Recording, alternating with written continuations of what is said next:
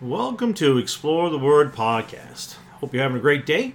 We're going to continue in our series in the Old Testament books. We're now looking at the minor prophet of Obadiah.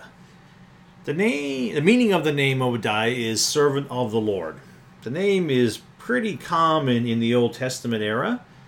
We hardly know anything about this Obadiah, though, the author of the book.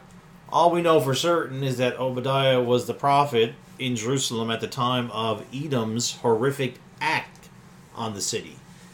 He hides himself from any kind of reference and really diverts all his attention to the message he gives, just again showing the uniqueness of each of the prophets. So the historical setting, the date of the writing is approximately 845 BC. I'm not sure if you know this or not, but Jerusalem was pillaged 5 times during the monarchy and the prophets. In 926, it happened by the hand of Egypt when Rehoboam was ruling Judah. You can find that in 1 Kings chapter 14, verses 25 and 26. In 845, which we're talking about now, by the Philistines, and with Edom's help as well. There was a revolt and things. You can find that record in 2 Chronicles chapter 21. And then in 790, it was pillaged by Israel under the king Joash in 2 Chronicles 24, verses 23 and 24.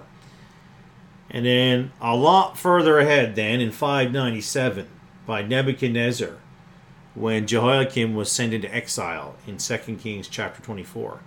And in that time, Daniel was headed off to Babylon too, just for context, so you understand when that happens. And in 586, again, it happened by Nebuchadnezzar, and this time, he doesn't just pillage, he destroys the city, the temple, and that's in 2 Kings 25. The Edomites were involved, we know for sure, in 845, and then they helped Nebuchadnezzar and the Babylonians in 586. So the geographical setting, Edom was located in Mount Zero range of mountains, and was in this mountain range that they had plateaus as well, to the southwest of Judah beyond the Dead Sea. Its territory extended from Moab at the river Aran and to the Gulf of Abaqa to the south, about 100 miles, with Petra in the middle.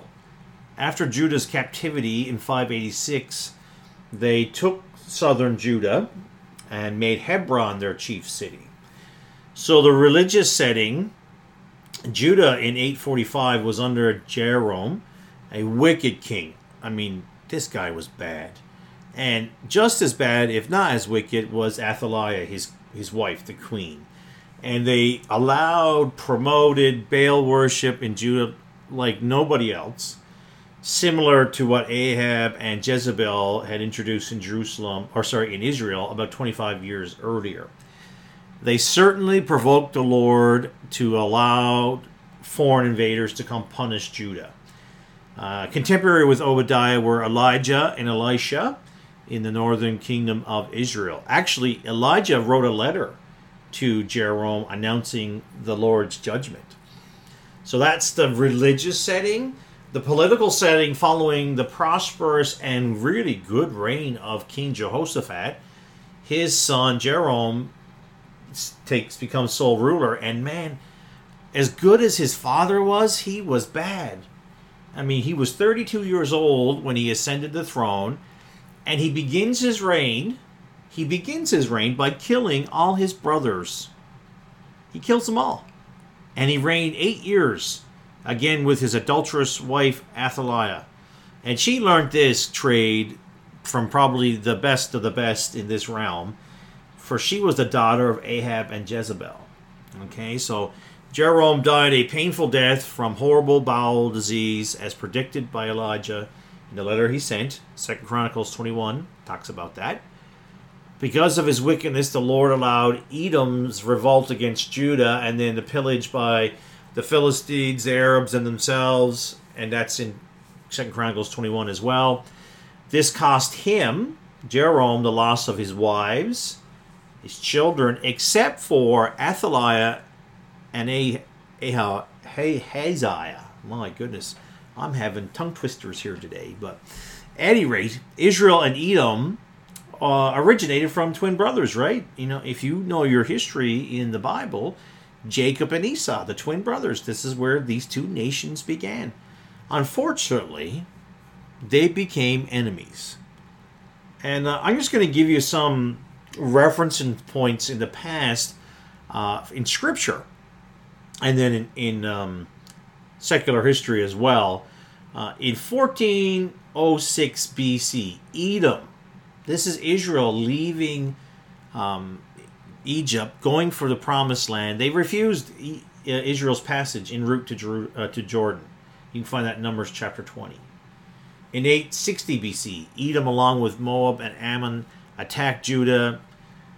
They make a plan, a pledge, but Jehoshaphat finds out about it. He calls to prayer, and by God's hand, Moab and Ammon attack Edom, and it was destroyed again by the hand of God because of the prayer of a righteous king.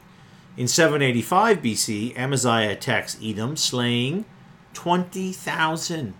That's found for us in 2 Chronicles 25. In 586, Babylon comes with Nebuchadnezzar, right? Destroys Jerusalem.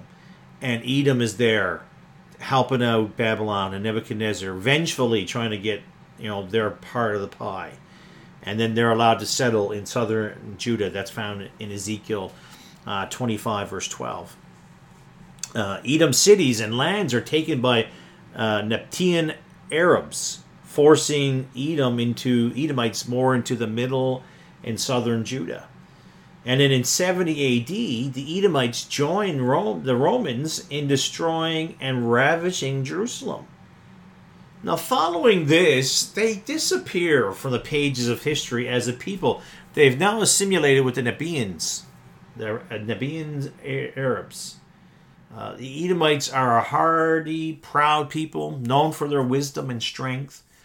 Their rugged and mountainous location provided amazing seclusion and protection, and the plateaus found within their land were provided great pastures for their animals.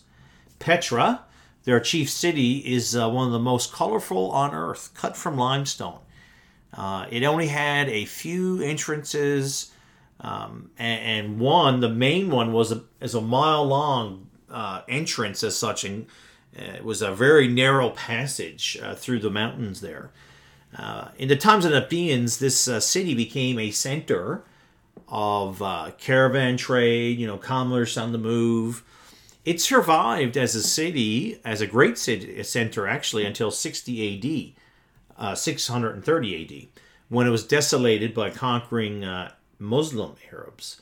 It was lost to the world till rediscovered in 1812, and certain parts of Petra have been in movies, well photographed now, compared to obviously a couple hundred years ago when we didn't even know it existed. The purpose of the book of Obadiah, the purpose was twofold: to announce the final judgment and destruction of Edom for its unquenchable vengeance and violence towards Israel, God's people, and to reassert the ultimate triumph of Mount Zion in the day of the Lord, when Israel will possess the land of Edom. So there's a couple unique contributions of Obadiah. We really see the sad fate of Isaac's favorite son. This book examines the fate of the two sons of Isaac and Rebekah. Isaac insists the blessing go to Esau, though God had already selected Jacob. And you can find reference to that in Genesis chapter 25 and verse 23. The following history of its idolatry, its vengeance, and violence points out from Esau's children the peril of human choices when it's in opposition to God's choice. Okay, God makes the choosing, and they went against it, and so much death and violence because of it. And it's a lesson on the dangers of family bitterness as well.